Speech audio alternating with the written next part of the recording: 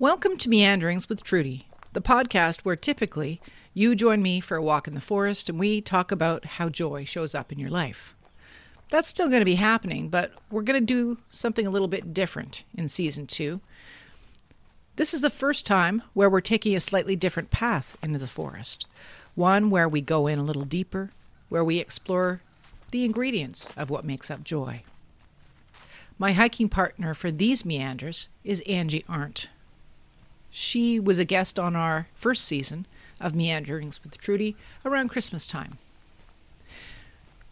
So you'll get to know Angie a little bit more as we go, but suffice to say that she's been built for these conversations. She has a ton more learning and experience than me in navigating the soul.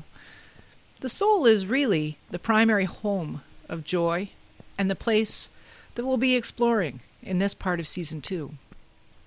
So come on along with us as we take our first steps on this new path. I start by asking Angie to share her story, and in this conversation we lay down a few markers about where we're going to go.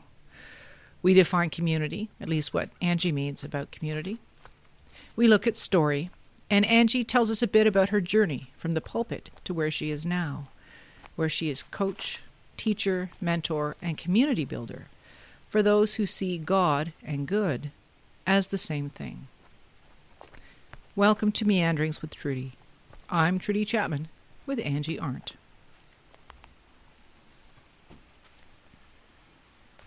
As you know, I started the podcast to explore joy in our lives and to kind of try and offset the heaviness of the time, this pandemic time, and that's been great.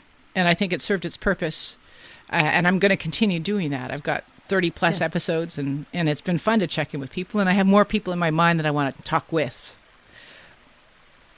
But as I spent time in the break, like I stopped the last podcast in July, and I haven't posted since.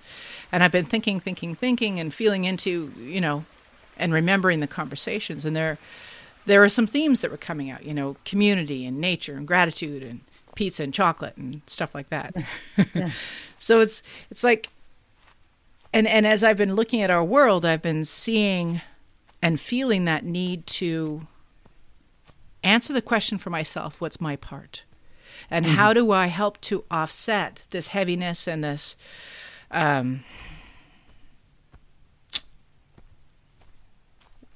don't want to use a pejorative, but there seems to be a lot of negativity that's there. And a lot of my way. I need my way. I need to be safe. I need to look after myself. As opposed to that focus on community that was coming out of some of the people's conversations and touchstones around joy. So is there anything that I could do to work on that? And so I wanted to try and begin to dive in to some of these themes and some of these ways of living what I would call or invite people into a good life, a good community. How do we build that? And I'm using air quotes there because it's, how do we define that? What does that mean? Yeah. And it's going to be different for everybody, and that's all fine. But how do I stop looking at my safety and the safety of my family and where I am and start looking outside so that when I'm making choices around the environment, around how I vote, how I be in my life, I can begin to make those choices in concert with or in consideration of what other people also need. Because I think we're going to need each other a lot more as we move into the next couple of decades for sure, but certainly the next couple of days and weeks. And I didn't feel like I could do that on my own. I need to do this in concert with somebody else, and particularly with somebody who's been sort of built for these kind of conversations in these times. And that made me think of you. Yes. There is an Old Testament story about a queen, and that's, neither here nor there, but her famous takeaway line is, perhaps you were born for just such a time as these, or just such a time as this. Right. And I know that line is now taken out of context and it belongs to a much broader story. But I think about that often. Is perhaps we were born for just such a time as this, that everything that we have experienced garnered into ourselves, gathered, could be of use in these days. Yeah. Yeah. So as a starting point and a place of digging in, I was going to do a Brene Brown on you. And she always starts her podcast, I think, Unlocking Us with the question, tell me your story. And as I thought about that, what story would I like from Angie? The story that sort of came up was along the lines of this, and it might not be the right question for you, and you feel free to shift it as you need to, but the way I wrote it was, how did you get to the point of being a spiritual leader for people who feel apart from religion but connected to their soul? Damn. Yeah, that is a story. That could take a whole year to tell that story. Uh-huh. How do I get this place where I stand? I without going into a great deal of detail, but it was community that saved my skin when I was a kid. And that community happened to be church. Mm-hmm. And the word community means so many different things to so many different people. And I know that it's a very popular word these days because I think there's a yearning in all of us to belong. Mm-hmm. And I wonder if that's not even stronger coming out of COVID, like that sense of isolation that we've experienced, like where do I belong and how do I fit in? And I need people, but I don't know how I need people because we've forgotten what it means to belong, other than, I guess my definition of community then is those places where we can be with whatever is and hold that and carry that with one another for the good of the world. Not just to make ourselves feel better, but that we actually do something with the joy, share the joy that we have, to carry the burdens that we carry. Right. That we share the heartbreak, our own and each other's, and of the events of life in a way that they don't weigh us down like a millstone, but actually let us make something grow with them, like mushrooms in the dirt, I guess. So we need those communities. We need those places, and they're not comfortable. I mean, they are not. The community in that sense isn't just, let's get together and yuck it up. That's good. I mean, we need those too, but we need the communities where we can just really challenge each other and be willing to be wrong, to have our minds changed, and to know what our story then is. So when you ask story, because story is a biggie for me, like. But there is a story that we tell, like, this is my job, this is what I do, this is where I live, this is what happened to me as a child, this is why I do what I do, That's story with a small s to me. But story with a capital S is really something that I don't know that we ever completely know, other than we get glimpses of it every now and again. And it changes. I mean, the way we tell it changes. The story of who we are never changes.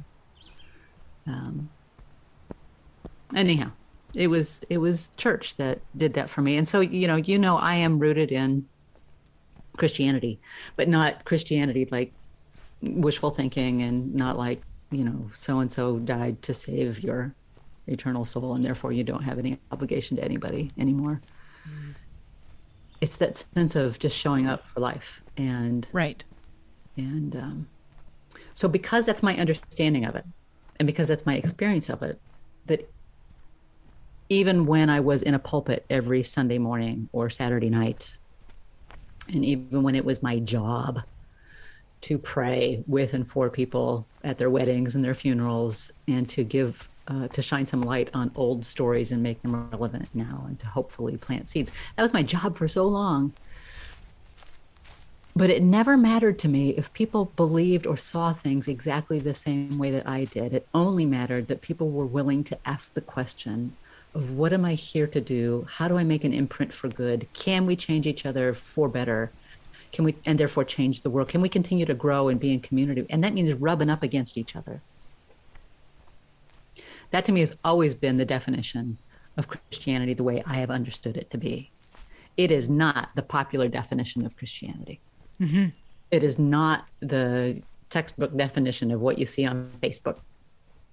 anymore, or that is a Christianity full of exclusion and hate and one-upmanship and an in and out club. And that has always broken my heart. And I get tired of making excuses for that. I get tired of apologizing for that way of being. Right. That's an exhausting kind of conversation to have. So the question of what's the story of how I got to where I am, it's just a continual evolution of seeing people as I believe we're all doing our best. There's probably exceptions to that rule. But I believe we're all doing our best. And when given the opportunity to wrestle with the bigger picture of things, what's my purpose? Mm-hmm. What's my meaning? How can I do good here on my short time on this planet? I think we all crave those places. So whether you call it God with a capital G or good with a small g or the bigger picture or whatever, to me, that's just semantics. Mm-hmm. It matters to each person that we own that language. I will always say God, but I don't believe in the God that puppeteers us from the sky. I believe the God that lives and dwells in each of us, no matter what we call it. Mm-hmm. And so I don't know if that answers your question. That's kind of a ramble. But well, we are meandering. We are meandering, and I'm really good at that. We'll just hang on and we'll go there. You bet. Yeah, I continue to, what got me to where I am is I believe that I've learned and grown the most from people who say they would never darken the door of a church with good reason. And when they tell me their stories, it's mm-hmm. usually with good reason. Not always, but usually with good reason. Yeah. And when they tell me they don't believe in God, it's generally the same God that I don't believe in either. Yeah. But when we start to talk and wrestle with it, we're coming from different places, different languages, but towards the same means. And I have grown and learned so much, but it hasn't changed my mind and the belief that we are all connected and that life is sacred and that there are ways we need to tend that to keep it growing. There are traditions we need to hand on. There are rituals that make this easier mm-hmm. or more connected, that make community happen. And yeah. I believe in those. Yeah. Yeah. Just semantics gets in the way sometimes. Mm-hmm, mm-hmm. Which leads me to the question, why would our conversations, which I hope to swirl around some of this, why do you want to do them? You said you prepared some stuff, so why don't you talk to me about where? Do them? Yeah, where's your oomph behind this? That's a great question. Why do I want to? I think that speaking of semantics, I believe my experience is that there are some words or some things of language that have been wadded up in a ball and tossed away, mm-hmm. or they could stand some reclaiming. Right. And the best way I know to get at reclaiming those words is through story, mm-hmm. is through you and I batting a ball together here across the airwaves for a while, and maybe somebody will listen in. Who knows? Yeah. And it might prompt somebody to think, what does grace mean? Yeah. Is that a thing? And well, I always thought that was something that those churchy people did, but actually mm-hmm. maybe there's something about grace that I could name, claim, and live into. I don't know. So there's words like grace, God, maybe even, mm-hmm. I think there are words that are trigger words for a lot of people, but with a little bit of storytelling, mm-hmm. just to plant seeds to say, you know what? Maybe we shouldn't throw the baby out with the bathwater. Mm-hmm. Maybe there's something to be had in these old things that have kept people breathing in and out and kind to each other and compassionate mm-hmm. for centuries that I think a lot of us are wont to give up on these days. Yeah. Yeah.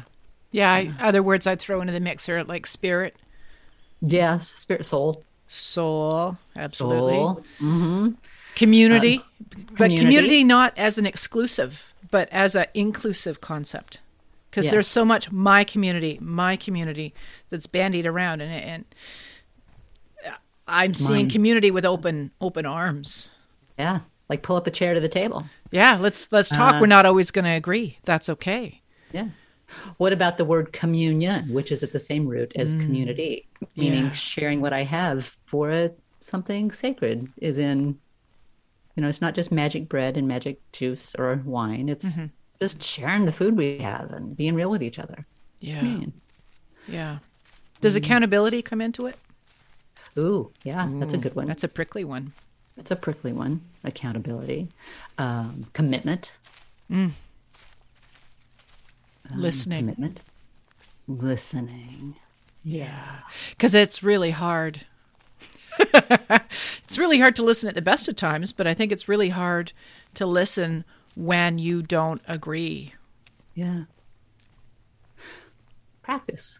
You and I have talked about that from time to time about the need for intentional practice and not just checking off the motions and but honest to God good practice. Yeah, yeah. What does it mean to practice and why does it matter? And why does it matter? And the first part of that, intentional practice, because I think there's so much of our lives that we float through. Yeah. And why does it matter if I pay attention? Why does it matter if I commit myself to doing something, being something, trying to adopt a certain kind of energy that comes from within me, but is hard to live from? Yeah. Intention. Not intention, but that's the hard word. It is. Deliberate maybe would be a good word. Yeah. Yeah. Maybe deliberate more than intention, because intention, I find when I've worked with it with groups before, it's hard to get to the nub of what I mean by it. Mm-hmm. And if I have good intentions, then that's I can just assume that even if my impact has been, I hate that word, but even if the way that what has resulted from whatever I've done hasn't been what I wanted to or isn't as positive, at least I had good intentions. Yeah. It's like, no, that doesn't get me off the hook. Part of the conversation is back to that my community, my intentions, my grace, mine. Mm-hmm. And maybe that's what this conversation is a recognition that starting with me and mine is good and fine. I do think that religion has abdicated that responsibility for people to find the sacredness in their own selves. Mm-hmm. It's always been for the good of the whole, or for, look at me, I'm such a wonderful person, I wrote this check, or I went and sat in the hospital with somebody. Good things to do. But we've forgotten to see our own selves as something sacred. So instead of acting as though this is what it means to be a good person, or this is just what we do as people, we do it because we're supposed to. Right. We do it because that's what good people do, which is very different. So I think it's healthy to start with looking at our own selves and coming to wrestle with what it means to be human, even wholly human. Yeah. Not just me. Right. But me or I as a part of we, as part of something bigger. So we start close in. There's a David Whyte poem in there, but you start close in, and then you have to move beyond that to what is we. Yeah. And what's my part in we? Mm-hmm. And we could be you and I, we could be our immediate household, but we is also a much bigger picture than that. Mm-hmm. So maybe that's what I hope for in this conversation is not just a simple batting the ball around about, well, what does grace actually mean? Mm-hmm. Or what does community actually mean? I think those are helpful and insightful and good things to do. Mm-hmm. But at the end of the day, that's merely an intellectual exercise. Yeah. That makes us fun at parties because we can have some table talk. Yeah. So listen, I want this to be more than an intellectual exercise, though. I hope that whoever listens to this, whether it's only, my daughter, because she has to, but if somebody hears this and for some reason gets lit up with something, just some awareness that we matters. Yeah. And I have a responsibility to the whole of the we. To the whole of the we. I just want to underline that. The whole of the we, because I agree with you. It's not just me and the people I agree with, me and the people that are in my family or my town or community or country or what have you. Yeah. It's we. It's all we. It's an inclusive we. Yeah. Which can be overwhelming. to think of, oh my gosh, well, there's so much to do. How can I possibly do it all? I'm just going to go back to my old, that's just too big. So again, we start close and we talk to the people we know. And maybe if that's all that gets transformed and grown in this lifetime, that's enough, because it spreads. Yeah. I can't change the whole world, but I can change me. And maybe in that wrestling with grace, or by making it more than a fun word. And I keep coming back to that word in particular. I don't know why. Maybe it's because I'm hung on. I don't experience a lot of grace. Well, you're swimming against a tide. You are. Yeah. Right. In having been, which word do you prefer, pastor or minister, for all the years that you did it, or does it matter? Yeah, but you're swimming against that tide. Yeah. And saying, hey, this all kind of started out in a good place, but the living into it isn't actually where I think, I feel, I want to be. No. And nobody likes to be called out on stuff, right? Oh, no. Who wants to be called out on stuff? You know that I teach the Enneagram. Yeah. Which is actually how we met. Yes. And I've been pondering that here lately. The Enneagram is exploding in popularity, like, crazy. Like somebody took the lid off of a boiling pot and it's just kind of splattering all over the place, which is really cool. I'm ecstatic about that, the awareness of that.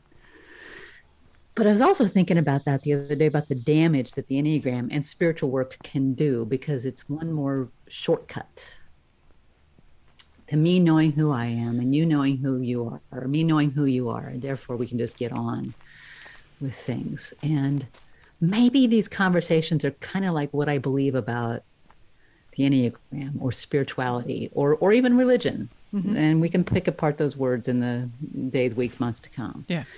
But I think all of those things give us a tool, provide us a map, maybe even, of ways that we can grow ever more real, kind of like the Velveteen Rabbit, grow ever more real. And it's hard, painful work. But I think of tools not just as in, I'm going to type something in and poof, it's going to happen, which that's the tool. I have an app on my phone for that. That's the tool that I have. Yeah. The tool is not going to do it for me. It's not going to tell me. The tool is, here, I'm going to hand you a hammer and a rusty old saw. Go. I don't know what to do with these things, but I'm going to learn and practice. So it's that kind of thing. I think, so these words, belonging, community, grace, grieving. Yeah. There's another word, are our tools that are rustic, in our hand, tactile things that we have, that we get to play with them, and they are not perfect. And we're going to saw the wrong board. And we're going to hammer nails crookedly, if I can extend that analogy. I don't know how well it works because I'm just coming up with it here. But it's not, but I think we're so used to tools now just being something that we punch into a computer or punch into our phones, and poof, we have this perfect answer. Here's the 7 steps. Or a map. Here's your GPS. Turn here, and you'll avoid that, and you'll mistake that. And here's the exact time that you arrive. Maps aren't, and that's not a map. Right. Maps are something you picked up at a gas station 10 years ago that may or may not still be fairly accurate, that have coffee stains on them and Cheeto finger wipes from old road trips. And tears along the fold. But you have to lay out and smooth and take a look at and say, okay, this is the general direction we're going, and there are mountains there, and there's a river there, and there's probably still a highway there. And that's the way we're going to go. And they get worn by our experience too, right? They get worn, yeah. And they change, but they're still in essence the same. That's all to say that I believe that those are the things I believe in, is that life gives us these tools, these maps. And if we're really fortunate, if we're really blessed, we let other people do it with us. Blessed, there's another word. We can wrestle with that sometime. Because we need each other. We can't, back where I come from, we call it John Wayne, like cowboy our way through this. And right. It's not an individual thing. We really need each other to journey up with this. Say, what do we do now that we got here and the road is washed out? Or, oh, there's a detour. Or, oh, there's another road. Should we take that? I believe that we're in the middle of a labyrinth. And I've experienced it myself. We're in the middle of this labyrinth that I can't see from whence we came. The good old days, maybe. Yeah. And I can't see the thing that's promised. But I got to trust to keep putting one foot in front of the other. And that's really hard to do when it's dark and you can't see either way. Yeah. Yeah. So actually trust is another one of those words, right? Trust is another one of those words. So how do we want to unpack all of this? Because if there's one thing that I've learned from you, I come at things, I'm more linear.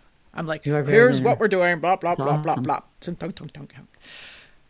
And that's not the Angie way. Angie's a shower. I'm a teller. And that's a good combo. Maybe we could call this the show and tell hour.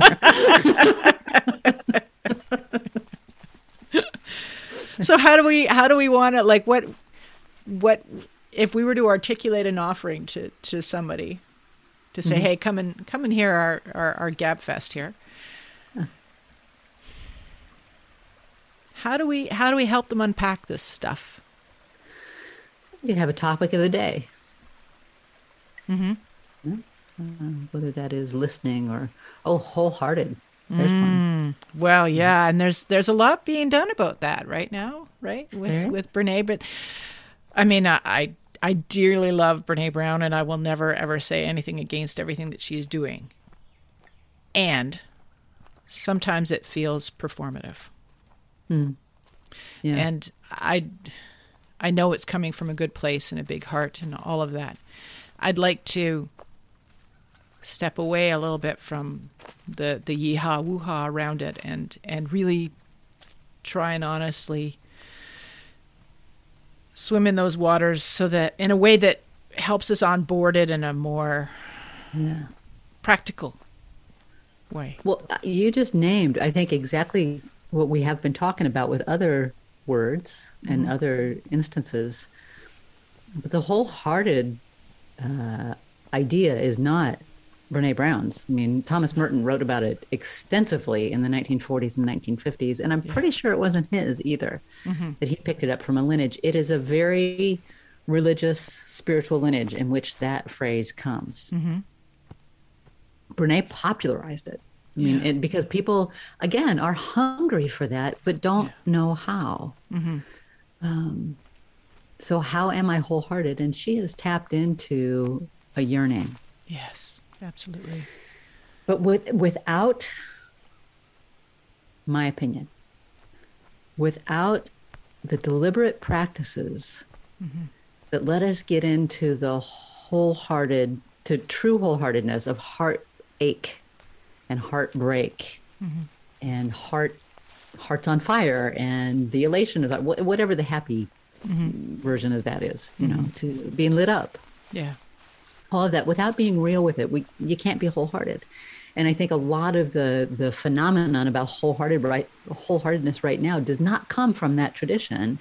It comes from, I read this book and I'm going to be wholehearted and here's how I'm going to do it. It is a doing and not a being. Right. So we can absolutely take that word back or reclaim it again. That I believe Brene Brown came at it from that tradition, that I know that she's Episcopal at her core and that's where she picked it up. But it's just one of those words that became popularized and probably trademarked now.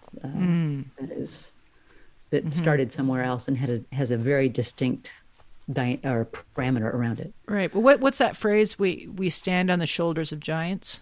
Yes, absolutely. And I don't know that. Not that we can't have original thought, but original thought comes from our lived experience, the things that we've read, the things that have impressed upon us.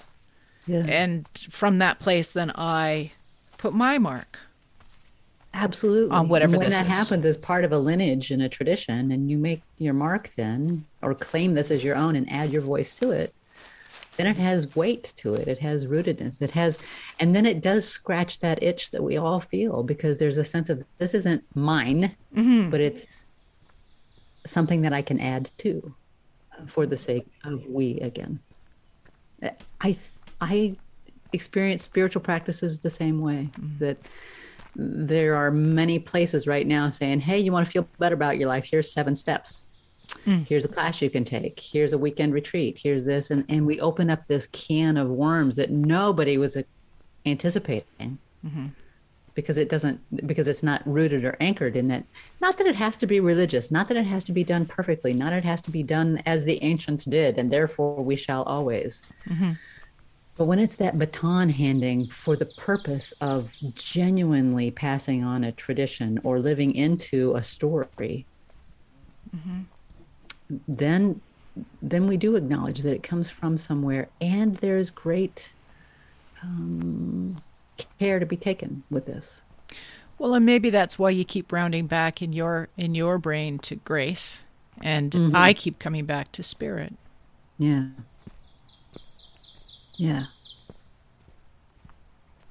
I'm curious now about these days, and I especially caught myself on the first Truth and Reconciliation Day of a yearning for indigenous practice.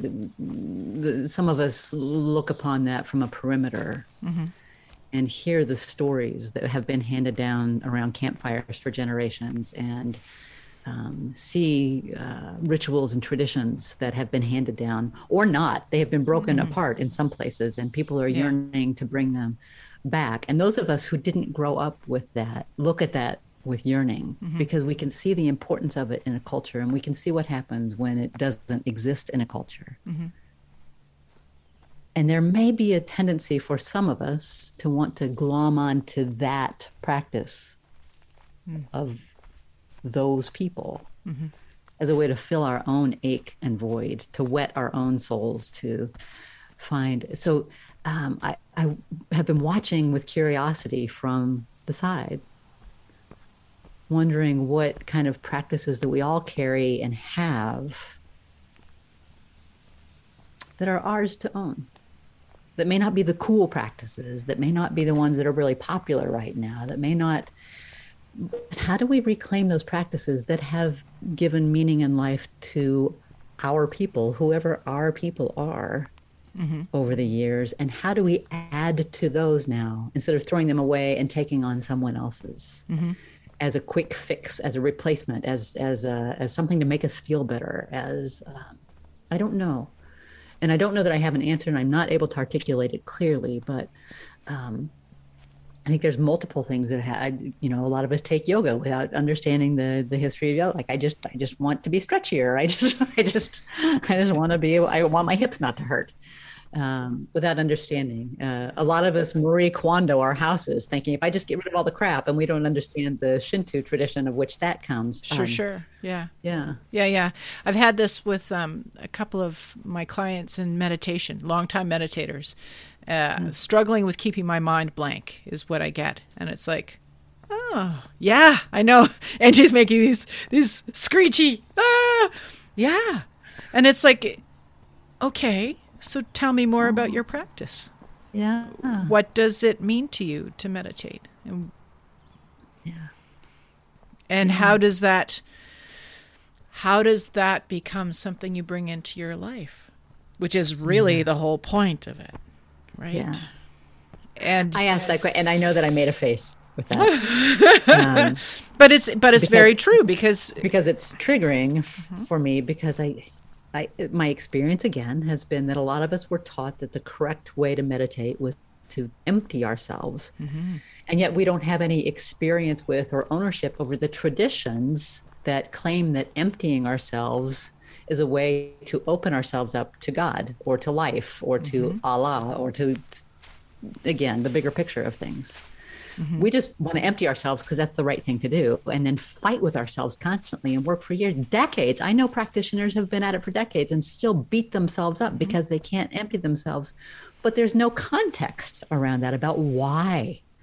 Why does that matter? What is it? Generally, it's just because that's how you do it. I just want to feel better. I'll feel better if I'm empty. That's right. And then you quickly get into spiritual bypass kind of thing, right? If I can just Absolutely. avoid feeling this way by meditating, then I've given myself a break. I've had a rest. I feel great afterwards.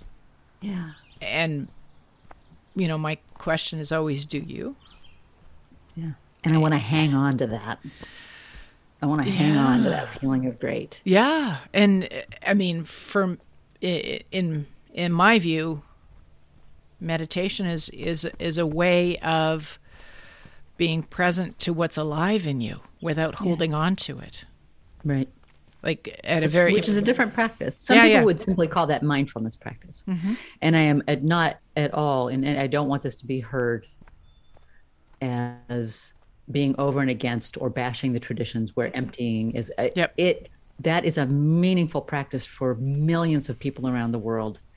And it does allow them to connect more deeply with life. Mm-hmm. That is not my tradition or practice. And for a lot of the people that I get to work with, it is not their tradition or practice either. So it's almost like they are taking on the tradition of someone else in hopes that it will make their life easier or better. Mm-hmm. And anytime we take on the tradition or practice of someone else simply to make our lives easier and better, it's going to go bad. Mm-hmm. It's just going to go bad because we don't have that in which we can stand. Maybe you just said something about spiritual bypassing, and maybe that's what the purpose of this whole conversation is between you and I. Mm-hmm. Tell me more. It's easy to spiritual bypass. I mean, you hop on a highway, you're going. Yep. And I want to avoid pain, and I don't want to be sad, and I want to feel better. And so a lot of us come to spirituality. I did, even as a little girl, I came to it that way of, I just want to feel good. And maybe God will do that for me. Or maybe this prayer will do that for me. Maybe this story will do that for me. And you know what? It does. We experience that. Like when we just get to name what's real for us, or when we get to sit silently for a while, somehow magically, mysteriously, life does feel lighter because of the practices and things that we do in there. But then as life gets going and we get back on, all of a sudden here comes these things that ache us, that hurt us, that have us grasping for joy, grasping at it as if we're swallowing air.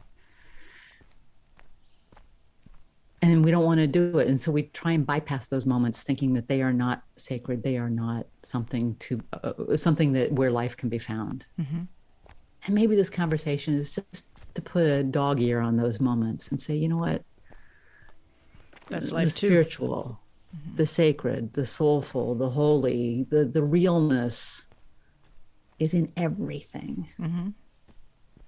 And so if you're scooting along through your day and you happen to stumble across this podcast for a while, for a moment, we're just going to pause with you and point out the sacredness in the giving and receiving of grace. Mm-hmm. The places where we do and don't listen. Mm-hmm. What we can learn from each other in any given moment about what it means to be alive. Mm-hmm. Yeah. The pause cast. Yes. The pause cast. I love that. And sometimes we'll invite the dogs and cats and we'll call it the pause cast. PAWS. Uh-huh. Yeah. Yeah. So the idea is to have these chats, once every month, once every 6 weeks. What works for you? You're a busy gal. Once a month. Okay. Yeah. I think once a month. Okay. Because not only is this a conversation that I delight in talking to you all the time. Always. Always. Mm-hmm. Likewise. But I also see this as a practice. Yeah. What is my experience as a longtime teacher of a tradition, as a marker of ritual, as a meaning maker out of the daily stuff, as an evoker of the sacred of this moment? Some would call it priest, some would call it minister, some would call it witchcraft, some would call it a variety of names. But my job has always been to simply pay attention and bless. Pay attention and bless. pay attention and bless. And here in these COVID days, it's been easy to forget that. For me. And I know for a number of other people too. So this conversation is as much my practice as it is a way of bestowing some sort of ancient knowledge or wisdom. Yeah. Or not. Well, this is our way of standing on the shoulders of, right? It absolutely is, with gratitude and grief and generosity. And in a deliberate fashion. In a deliberate fashion. Yeah. Cool. Yeah. Cool. All right. Well, we'll pick this up where we left off, and we'll pick a theme for next time. We will. Yeah. Thanks, Angie. Thanks, Trudy. The Pausecast. The Pausecast.